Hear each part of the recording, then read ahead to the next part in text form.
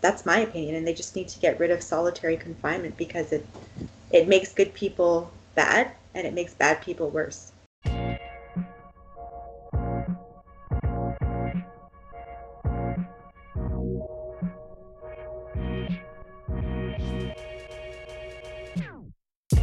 So Kim, how has your week been? Oh, it's been great. Yesterday was my parents' 60th anniversary, and I'm taking them out to dinner tonight. And so, yeah.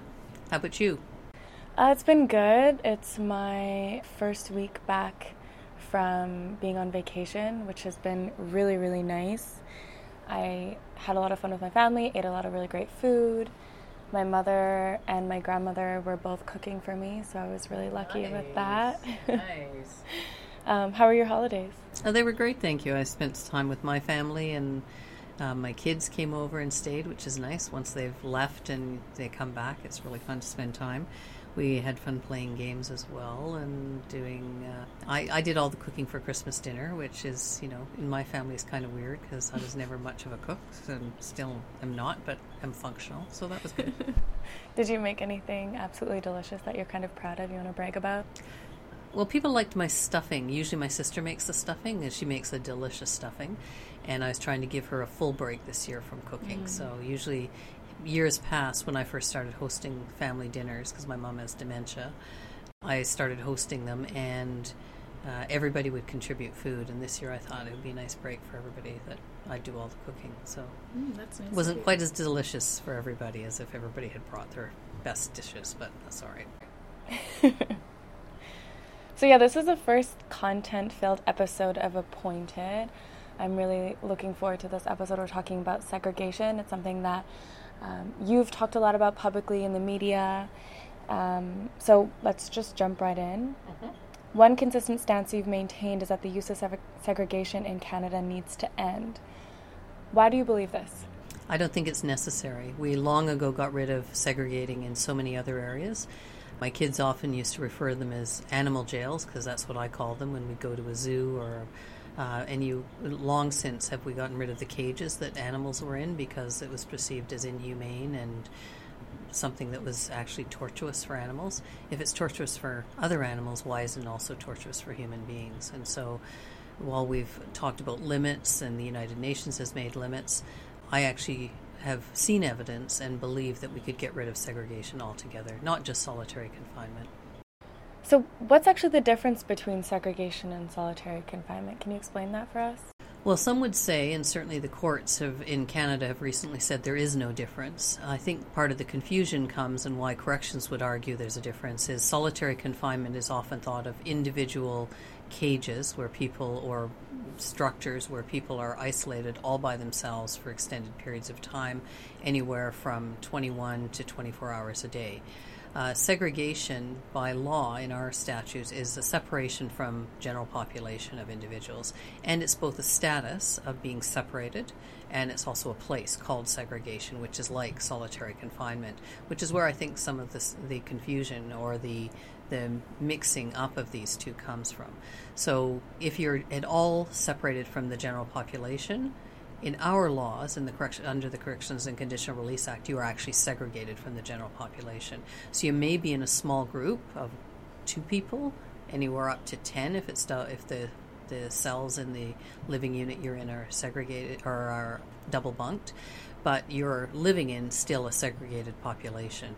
And what's interesting from my perspective, when the Senate Human Rights Committee has gone into the prisons, it took every one of the senators who was with us no more than a couple of minutes to realize that these situations were segregated conditions, even though it's been very difficult sometimes to explain that to a judge, to lawyers, to people who actually don't see what it actually we're talking about and what it actually looks like. But anybody who sees them, to a person, I've seen nobody have difficulty then understanding how the isolation when you're 100 yards, 200 yards, half a kilometer from the front gate, but there are all of the people in between you do not have access to. And so, not surprising, that kind of isolation actually, I think, generates problems, generates issues between people. And not only that, if then we're visited by somebody who gets to go through the entire population, and you're told that in the next unit beside us, where the 2 or 3 or 5 or 6 women or men, if it's a prison for men, are living, that they actually got something more than we got last week. It starts to generate friction between the groups or the pods or the segregation units. And so that's actually what we've seen develop over particularly the last 20 years. But in prisons, it's easy for that to develop because the only people who have the ability to move through those units are the people who have the power and the authority and are the staff. And sometimes it generates even more friction, which then becomes the circular argument for actually continuing that isolation. Instead of stopping and saying, how do we stop this, and how do we actually work with individuals so that if we do have real issues, if you and I had issues, we're sitting across from each other, we try and resolve them. If as soon as we had an issue, they took us and separated us, how would that do anything except maybe put the issues on ice for a while, or maybe cause them to escalate? Right. It certainly doesn't teach us anything about how we actually resolve those issues. Right. So for folks who have been reading the news and looking at what the government action has been recently, they might believe that Bill C-83 has actually ended segregation and solitary confinement. What would you say to those folks? How would you explain what Bill C-83 has done? Well, Bill C-83 in its current form proposes the renaming of segregation and removing many of the procedural safeguards, limited as they are, ineffective as they are, that currently exist. And while I recognize that the minister and many senior correctional authorities are saying that their intention is to eliminate the use of segregation in federal penitentiaries, anybody who believes this bill will do it is missing, either doesn't know what's happening in prisons on a day-to-day basis, or is being misled by what they're being told, because it's very clear just from a read of the bill, anybody who's gone into prisons recognizes we're talking about renaming units, and we're talking about taking away some of the reviews that now have to happen when someone is placed in segregation. We're also talking about, even more serious in some ways than that, is making it easier to put people into those units, because by removing those procedural safeguards and now saying that other sections of the law that currently allow for people to be transferred out of prisons, not just to segregation, but out of prisons, can now be used to transfer them to those units. Things like saying someone needs mental health support, you can use a Section 29 transfer, which most of us think of as the transfer provision that allows correctional authorities to transfer people out of prisons into hospitals, usually for physical health issues, but can also be used for mental health issues. Now it will allow Section 29 to be used to transfer someone within a prison into one of these intensive supervision, i.e. segregation units. Right. So instead of somebody who perhaps should have the opportunity to go and get better mental health supports in a psychiatric unit, instead of being transferred there, they can be actually transferred to segregation. That's correct. That's right. And the reality is, we should be looking at all of the recommendations that have been made over the years, from inquests into deaths of people in custody to examinations of what's best for people who have mental health issues. Every recommendation is to get people out of prison into appropriate mental health facilities, not to develop more mental health facilities in prisons, because where those have been attempted, what we see is an entrenchment and a bleed-in of the correctional mentality to those people providing mental health services. And, essentially, always security will trump therapeutic needs. And so, I often use the example of at the Regional Psychiatric Center in Saskatoon, which is duly designated a psychiatric hospital and a federal penitentiary. At one point, we were told that I was asked to start to assist by the head psychiatrist, because even though he was in charge of therapy and he was directing a course of action for a woman, the correctional authorities trumped his position, even though he was in charge. And he said basically the woman needed an advocate, because if he was and my conclusion is, if he, the head of the institution for therapeutic issues, could not actually prevail in that moment, then we have no hope that if someone in a more junior position would be able to succeed in convincing correctional officers or correctional authorities that someone needs to be treated in a therapeutic way. Definitely.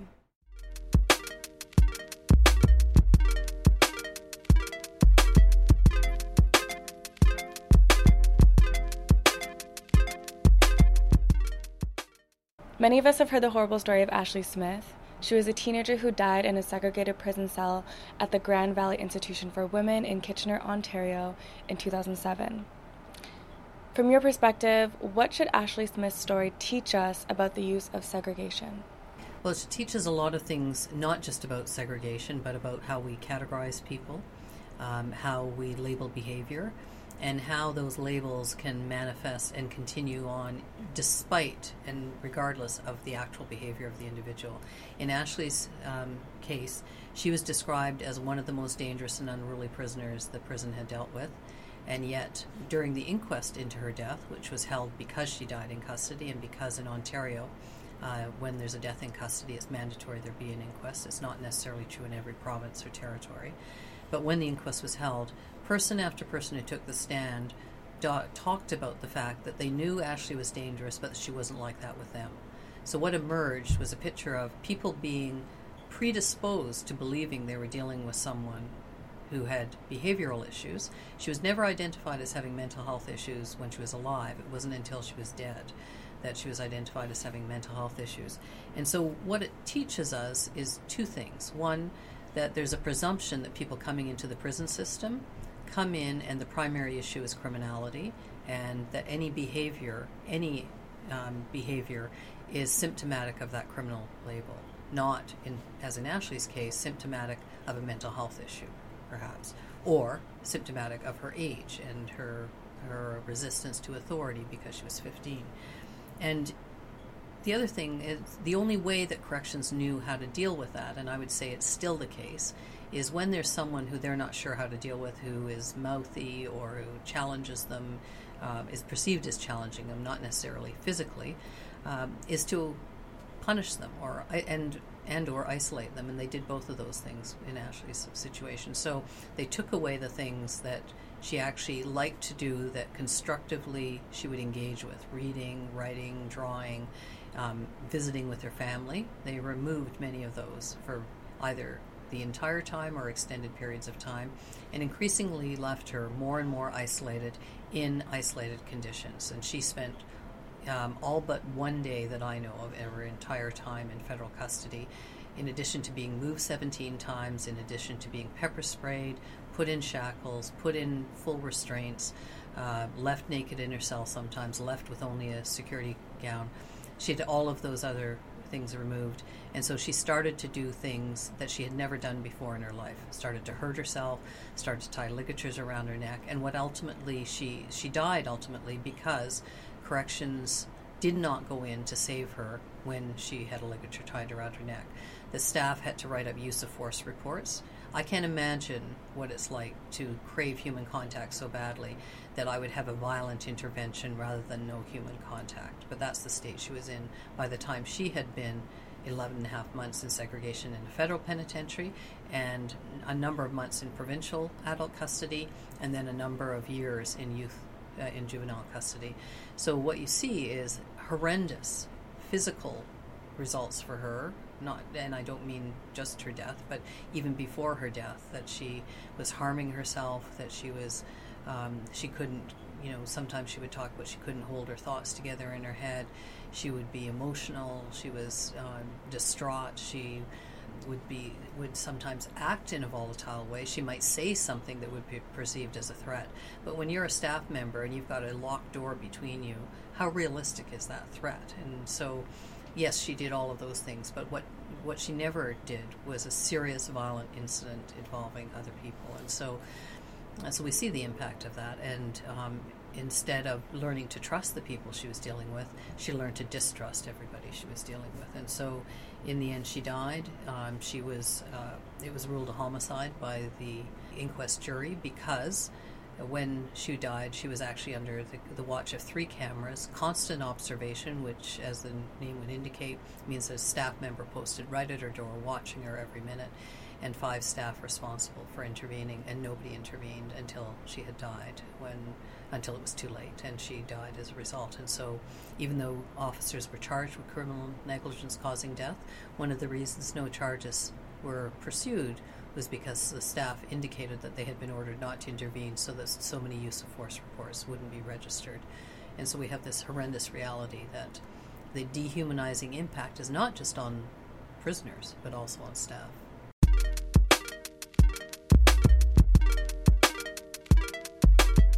After explaining a bit about what segregation in Canada looks like, we wanted to hear the perspective of someone who has survived segregation and now joins the call to end the use of segregation and solitary confinement in Canada.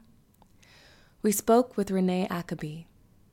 For a time, Renee was referred to in mass media as the most dangerous woman in Canada. But the more I listened to folk stories, the more I learned that these labels tell us virtually nothing about the person they're referring to. I'll let Renee explain the rest. So, Renee, for a time you were known by some as Canada's only female dangerous offender. I'm wondering if you could talk about what the label of dangerous offender means from your perspective. Well, I know that the dangerous offender label is actually reserved for people that are considered the worst criminals in Canada. And it's usually reserved for serial killers, people with who have committed extremely brutal crimes that has really negative connotations. So it's actually reserved for the worst of the worst in Canada. Mm-hmm. But I know for the women who have been labeled dangerous offenders, it actually goes a step further, because any time that a woman is labeled a dangerous offender, it's not that she's just a dangerous offender. She's labeled the most dangerous woman in Canada. Right. So it takes it a step further, and that's a pretty heavy designation to be labeled as the most dangerous woman in Canada, because it's something that will follow you for anything that you try to do. What was that like for you? I mean, it must seem almost out of body to have other people referring to you as the most dangerous woman in Canada. I think that it's, I don't think it's something that you get used to.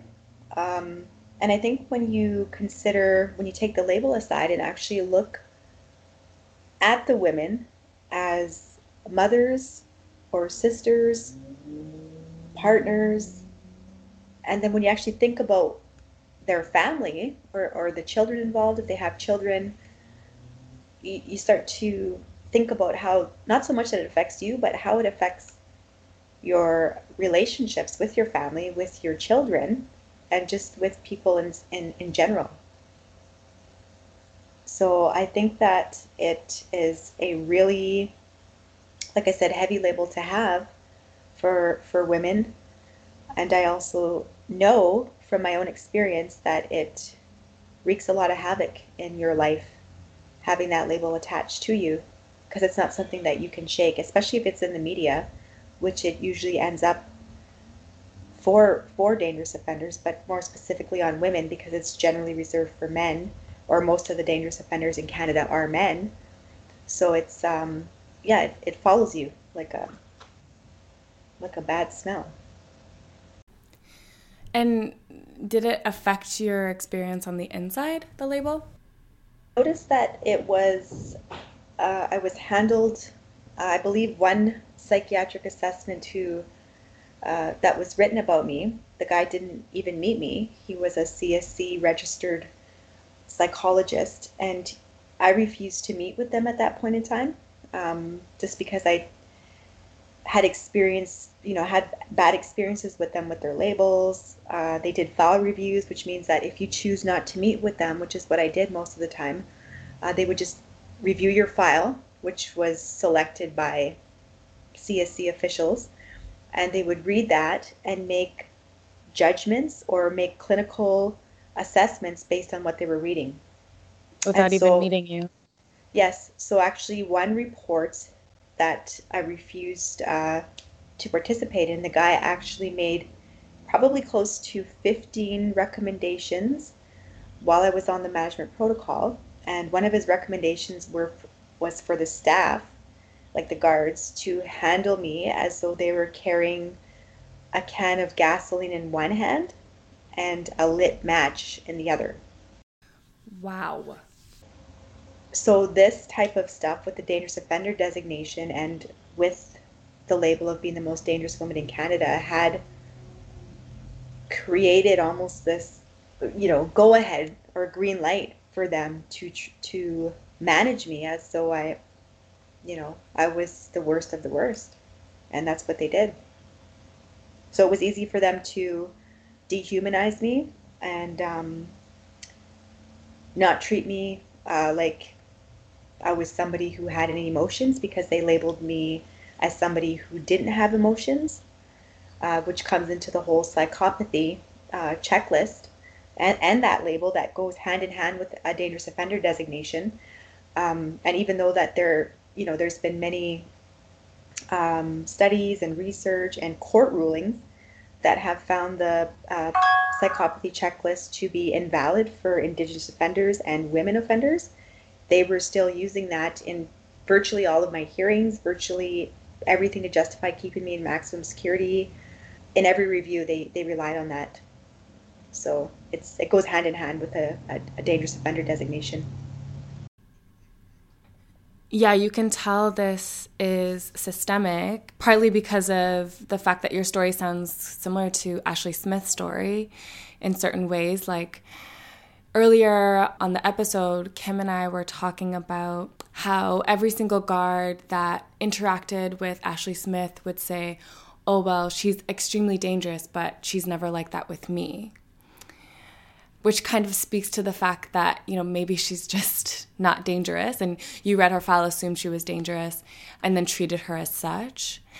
So I'm wondering, similarly, you survived really lengthy bouts in solitary confinement. Do you think you could perhaps describe solitary confinement for someone who has never experienced it? Well, I think there's different stages of solitary confinement. I mean, there's three different reasons why people could be placed in segregation, and one of them would be for, like, say, they're put under investigation for something, whatever, a breach of the rules or whatever it is that it could be anything. It's pretty broad. Second would be a threat to the safety and security of the institution, or the last one would be there's a threat to the inmates' personal safety. That happens more in men's penitentiaries than it does with the women. There's not really a protective custody type of unit in women's institutions. It's more for men. But for somebody who hasn't been in segregation or solitary confinement, which is the right term for it, I think it when you first experience it, it depends on what you're in there for. You could be in there for 5 days, 10 days, a year. In my case, I was in solitary confinement for in and out for 2/3 of my sentence, which was 18 years.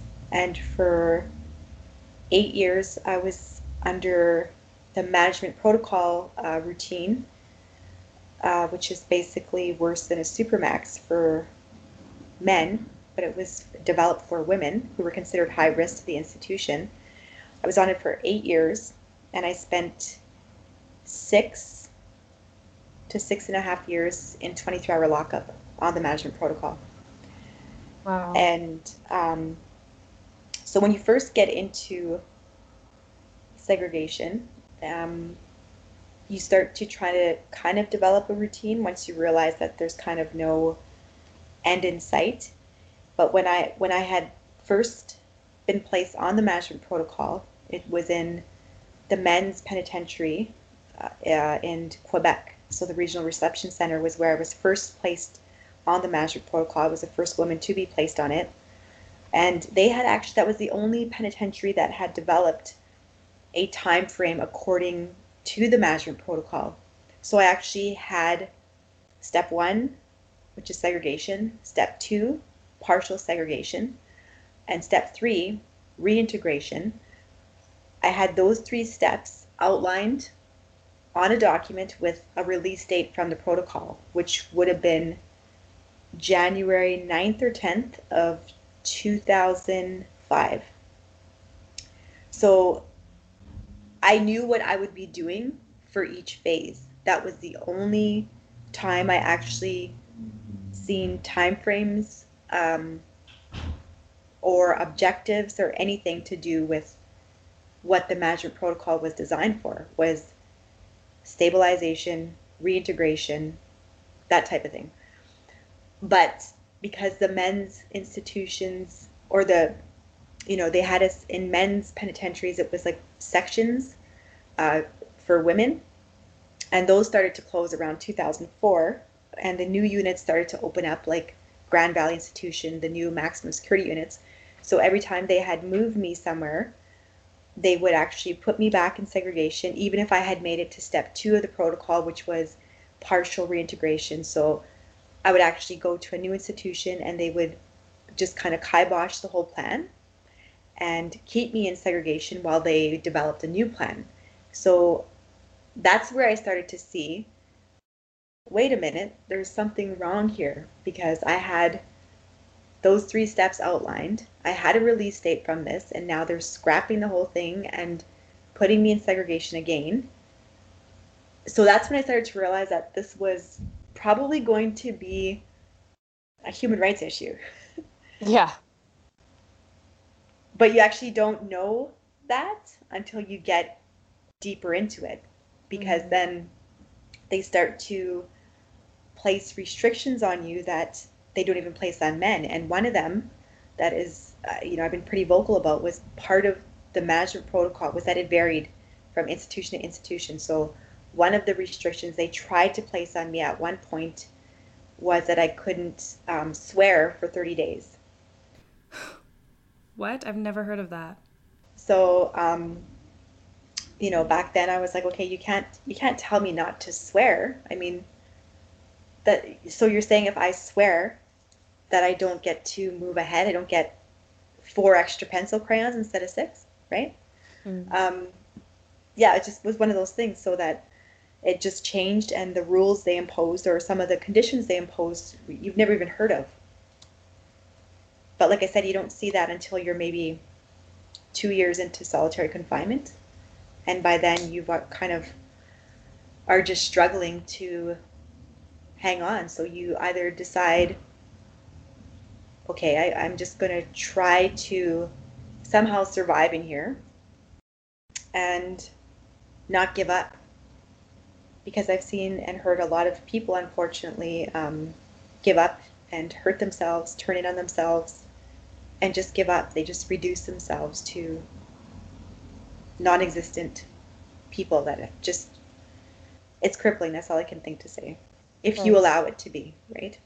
I can imagine that the experience of being in solitary confinement can start to, you can start to internalize that experience. So I'm wondering how being in solitary confinement affected the way that you thought about yourself, or perhaps your aspirations and goals, and how you imagined your future. Well, I think that because I had, experienced a lot of segregation from my early 20s and onward, I still didn't really have a strong sense of who I was at that age. I was still in my early 20s and whatnot, and so that's a time in your life when you're actually supposed to be figuring out who you are and developing social ties and, kind of experiencing the ups and downs of being in love, just normal stuff. But so I think that being in such, a tiny cubicle where you actually don't have any meaningful interactions, most of my human contact was on the phone with my family or my friends. So you kind of lose that ability to interact in a normal way. You almost shy away from it, right. Though you want it, you want the interaction, but you just kind of lose that part of yourself. So I actually started to read a lot, but I also got really angry. So I wasn't really developing the true self of who I would eventually come to be, because I was so focused on surviving 23 hours lockup for years. So I was mostly, I started to almost believe a lot of the stuff that they were saying about me, because none of it was ever good. Right. There was some moments, like, you know, I knew that there was some people that had some good stuff to say about me, you know, but that I had known about myself. But I think that when I started to see all these reports come out that I wasn't participating in, um, it almost started to become like a self-fulfilling prophecy that, hey, maybe I am a really bad person. Maybe there's just something really, really wrong with me that I just can't change.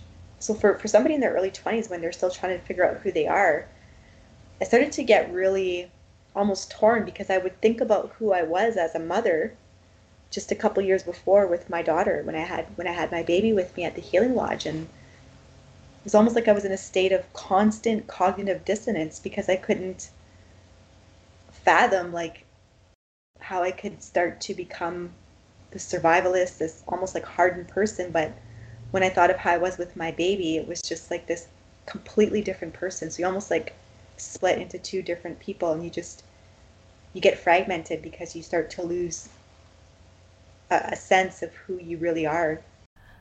I'm really inspired by the fact that you were able to, I guess, survive, first of all.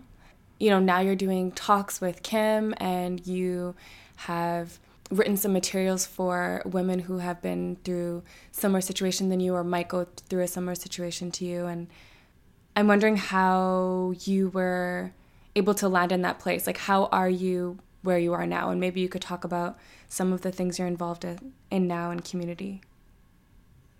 So I think that to get to this place, it took a lot of um, therapy. But before I got into therapy, um, I had to make a choice in my life to actually start accepting responsibility for a lot of the choices that I had made in my life that led to, you know, me getting more time, me, you know, picking up a dangerous offender designation. It took a lot of um, thinking while I was in solitary confinement to actually realize like nobody's going to change my life for me except me.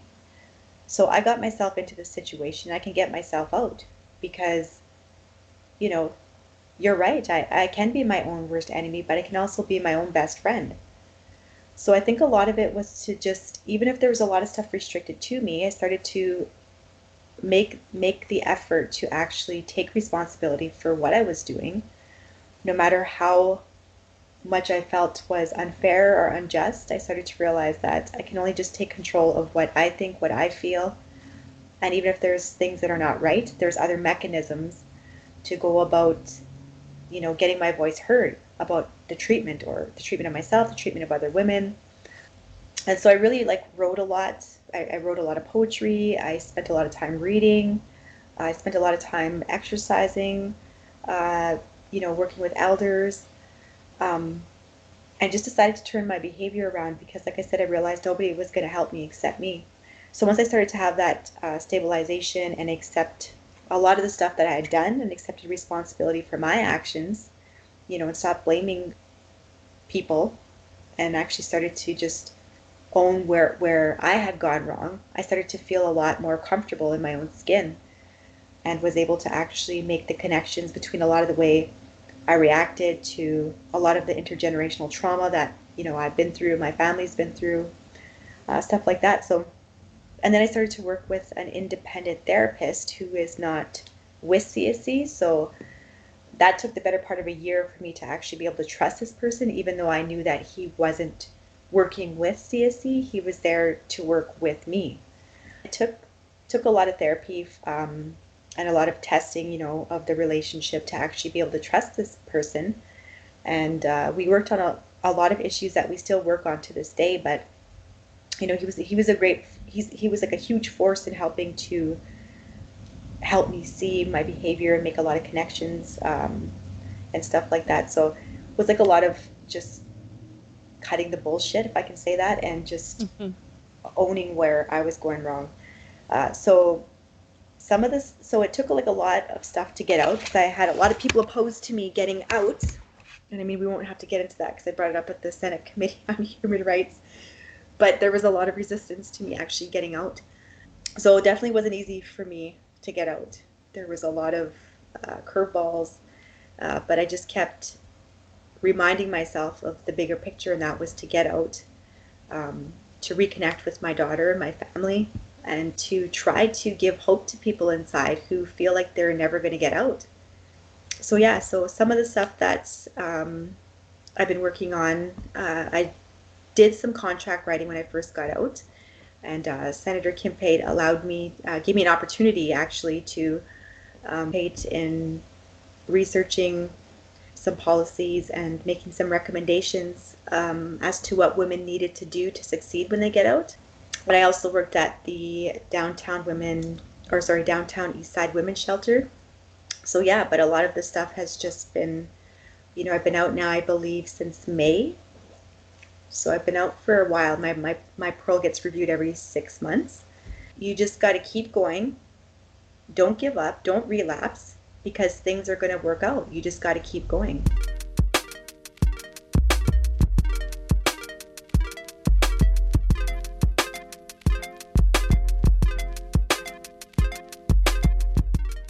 The federal government is speaking of Bill C-83 as if it's going to bring an end to segregation and solitary confinement. I'm wondering what you think of the bill, but also if you could tomorrow change the way that solitary confinement and segregation is used, how would you change it?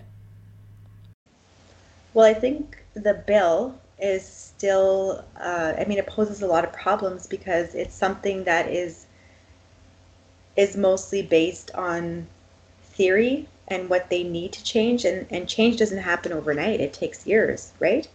So just because they have this, it's like the Gladue principles, it's intent. It's not, it's nothing is guaranteed in stone just because somebody puts some fancy words together. It's just still rhetoric. And it doesn't, no matter what they're introducing now, some of what I read about it is that they're introducing, 2 hours out of your cell. Okay, so that's supposed to make Instead it better. of the one. Yeah. Right.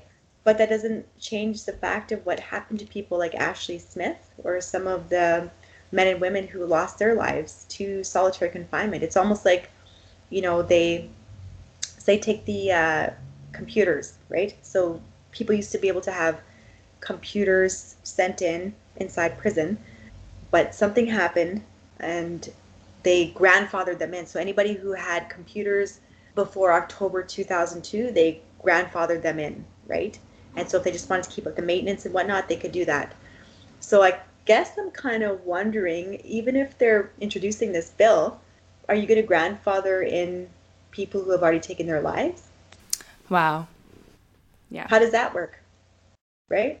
And if I could change anything about segregation, I think that they shouldn't have solitary confinement because it does nothing to help people. If they actually want to change stuff, instead of investing more money into the prison system, they actually need to start investing more money into the community and what triggers or what contributing factors lead to incarceration. So that's where they need to invest the money, is not in more prisons, not in more supermax units. They actually need to invest it in the community. That's my opinion, and they just need to get rid of solitary confinement because it makes good people bad and it makes bad people worse.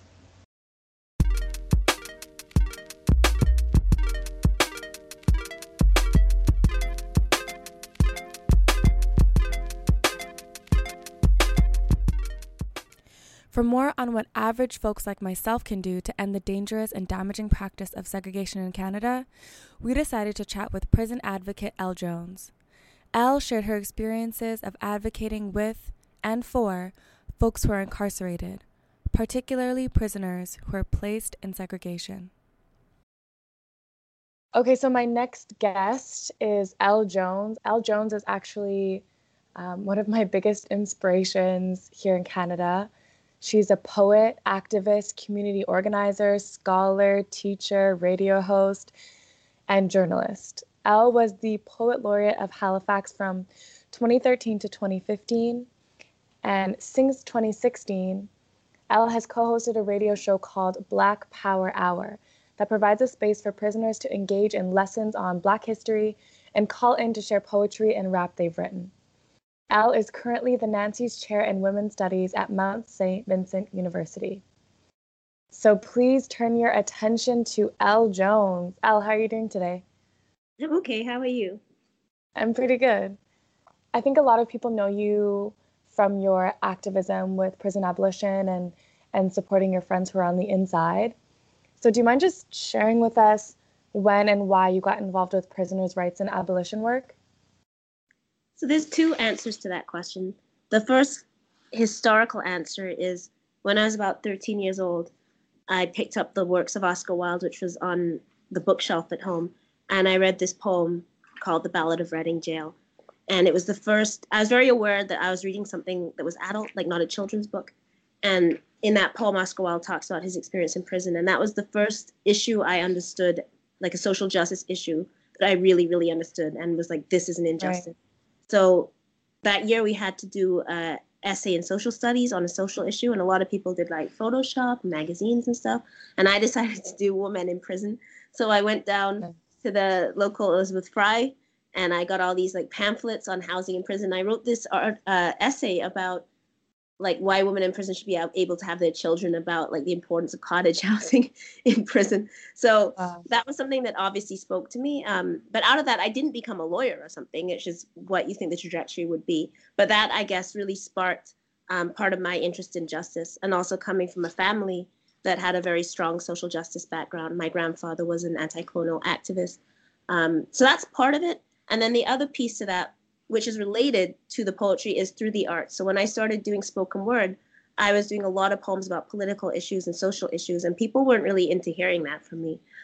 So when I first started, I couldn't really perform a lot of places. And the people who wanted me to perform were people from like so-called marginalized groups. So it would be like refugees, sex workers, women in shelters.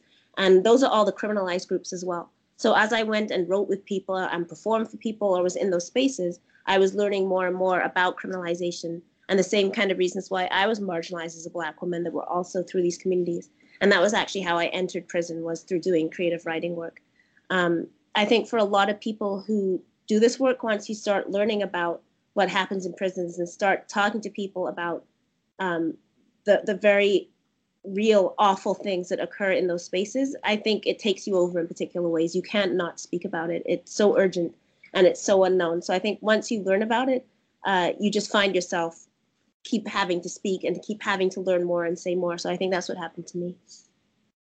Yeah. Do you mind sharing some of the things that you feel like you've learned over the years about prison justice work and the way to do that work in an effective and in a responsible way? So everything I've learned doing prison justice work, and I don't like the terms you have to use when we call it work or whatever, right? Because people living in prison don't get to call it the work. It comes from people who are in prison. I think the most important thing we can always recognize, must always recognize, is that when we're dealing with something to do with human rights, at the center of that case is someone whose rights are being violated. And we always have to keep that in mind. So, of course, those of us who have these platforms get to speak in ways that people who are incarcerated don't. So I think we always have to ask permission to be working collectively, to be making sure that what we're saying isn't putting people at risk, and that we have the permission of people we're speaking with. So not speaking for, but speaking with. So I've been really lucky, and I'm very grateful in my life that with the people that I've met who have taught me everything and then said to me, can you write about this? Or written stuff for me to be able to publish, which is happening a lot more lately, which I'm really glad that people in prison are doing their own work and getting their voices out there without having someone else tell that story. Right. And to me, that's the most important thing, that the people that are centered in this work are the people that have this experience. There is nothing that we can know about prisons or say about prisons that people who are incarcerated aren't experts in and don't know. And I think we always have to remember that as we move forward. Right. So this episode, we're talking about segregation. And as you know, Kim obviously wants segregation to be removed from youth in Canada. I'm wondering, what's your perspective on segregation? Yeah, so I mean, this conversation has come up a lot with the alleged intended change to legislation that's supposed to end or change solitary confinement. And I think most of us have come to the conclusion, have noticed that it's not changing solitary confinement so much as just shifting around the words we use. So calling something else, just doing the same thing, but calling it something else. Right. I think we have to take the position. I know we have to take the position that there is no room in any kind of just prison system. Well, I don't believe in the prison system to start with, but in any kind of just country, solitary confinement just is not compatible with the values of human rights, dignity, or humanity. So we must continue to call for an end to solitary confinement. We know, for example, and I can talk about today, we're doing a vigil for Solomon Fakiri, who died in solitary confinement, was killed in solitary confinement in Lindsay. And we know that so many of the deaths in prison occur in solitary confinement with people suffering from mental illnesses. So we know the kind of torture and death and abuse that happens in those situations. When you talk to people who have been in solitary confinement, and they tell you in their own words what they experience. So we've had pregnant women that are in solitary confinement with no mattresses and have lost their babies as a result.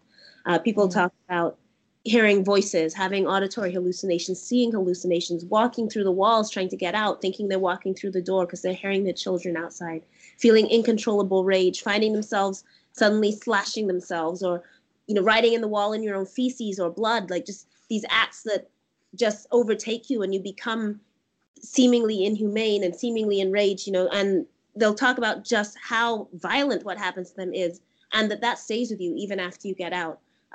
There's been cases where people have lost the ability to use language, and studies that have shown that can be permanent, the kind of change in your language centers, feeling unable to interact with other people when you get out. And the idea that we do this to people and then those people return to our communities, if nothing else, that should concern us. That we put people through this torture and then release them back. But it should concern us anyway on the human level. The UN has, of course, declared more than 15 days of solitary confinement to be torture, but people will tell you that it doesn't take 15 days for these kind of effects. What happens there is brutal, and it is torture, and it is so damaging, and there should be no room for it. At least that, if we change nothing else, we should be able to change that. Right. I think as somebody who has been starting to be more and more involved with prison justice work and abolition work, it can be really disheartening to see the power that CSC has in Canada and the power that these institutions have over people's lives. So what advice would you have for someone who would like to be involved, would like to advocate for things like, an end to solitary confinement and segregation in Canada? It's true. It's very difficult. So I was having a conversation today. I'm going back to Solomon Fakiri because it's on my mind because we're doing this vigil. But I was just having a conversation today about how many inquiries does it take before we know what these places are. Like, what are they other than places of death and torture? We've had the Ashley Smith inquiry. We had the inquiry into Kingston Prison for Women. In Nova Scotia, we had the Howard Hyde inquiry. So we have all these inquiries, and then nothing changes and more people die. So that can definitely feel like, what can we do? We just keep coming back to the same place, and whatever cycle of reform that we're told is taking place doesn't seem to make any real changes. So that can be very discouraging. But I think at the same time, we have to understand that when people have the will and people organize together, we can make change. An example the guys in prison gave me. So they wrote an article about 3 weeks ago about the clemency given to Cyntoia Brown. And one of the things they say in this statement, where these incarcerated men call for the release of all women that are incarcerated because of killing their abusers or having to retaliate upon those who are abusing, exploiting them. And they say that they listened to Democracy Now! And they heard Cyntoia's lawyers say that, there's 5,000 calls a day that were made to the office of the governor. And when that happens, they had to get new numbers. When 5,000 people a day are willing to call, then justice happens. So we've seen over and over again, as much despair as we can feel and feel that, things don't seem to be changing. We have seen the abolition of slavery. We have seen so many changes that we made, but we have to make that together. I mean, it's not going to happen if one person, one senator, one prisoner speaks out. And with prison justice issues, the issue is that until we, the public, have the will to end stuff like tough on crime policies, to end the idea that this just isn't popular, that it's okay for people to be treated this way because they're criminals. And of course, once you're labeled a criminal, then the idea is that anything can be done to you and you can never be believed because you have that label. So the minute you're charged or in prison, you are untrustworthy and you're not a human being. So if you're beat to death or if you're put in solitary confinement, what does it matter? You deserved it. Don't go to jail. We always hear that. And so it's on us as the family members, as the loved ones, as the community members, and as just members of a country that's supposed to believe in human rights. It's on us to change that narrative, to end that stigma, and to make it not okay for our politicians to tolerate this, and not okay for this to be happening in our societies. And we do have that power because we have done it, but it means doing the work every day together. Yeah, so when we talk about doing the work every day and sustainability, I'm wondering what motivates you? What helps you to get up every day and continue on like, yeah, this is the work I'm going to continue doing because I have to? I think that have to is part of it. I think that once you know something, once people call upon you, I don't think you have a choice. I mean, you always have a choice in the sense of you can choose not to do things, but I don't believe that if you're living an ethical life or you have any integrity, I don't think you can turn away when an issue of injustice comes to you. I think you have no choice but to speak because somebody is experiencing that. So again, I go back to that as I speak to you, there are people in solitary confinement. There are people getting pepper sprayed. There are pregnant women in prison. There are people not having phone calls and not knowing where their family is. There are children without their parents, and I can go on and on and on. And that is happening right now. And so we have to be acutely aware of that. And knowing that, what else can we do but to fight? What else can we do but to stand with each other and stand as human beings together? I just don't think it's a choice. And I think back to things like the abolition of slavery, where I think about my enslaved ancestors and those people who looked like us, who got up and told those stories of the worst torture in their life to audiences so that they could end slavery, and talked about being whipped and talked about being raped. And they did it because they knew that story would make a difference. And I think of all the people that get on the phone to me and say, hey, can I tell you about this healthcare issue that happened? Or there's this guy down the hall and this is happening to him. Or let me tell you about my friend. They really need help. They are doing that same work of witnessing and giving testimony. And when that happens, I think the only thing we can do as ethical, moral human beings is to do our best to amplify that. So I don't think it's a question of not doing. I think, yes, of course, hearing those things is hard.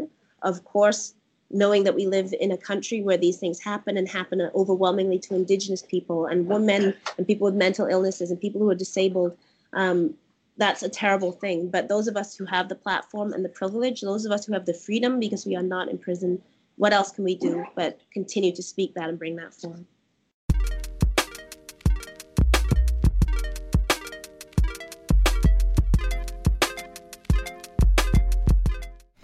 So Kim, those interviews were packed with a lot of information, a lot of emotion, and they were also really inspiring. What did you think?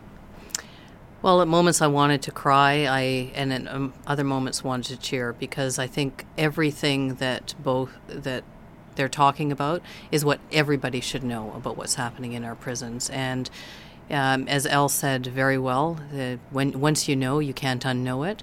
And as Renee said, if people go in and see what's happening, then I think most people would change their minds about these areas. And I hope that after listening to this podcast, every single person, one, shares it with others, not because we're doing it, but because it's information they know needs to be out there, and that everybody who listens calls their MP, phones their MP, emails their MP and their senator, and lets people know we want to see these changes happening. And during the upcoming election, it's a prime time to start having these discussions if you haven't already had them, or continue them if you're already part of this discussion, and demand that we invest in communities, not in prisons. Once you know, you have a responsibility. Yeah, that's you. Thank you for listening to this first episode of Appointed. Please subscribe to Appointed on Apple Music, Spotify, or wherever you get your podcasts. You'll hear from us soon.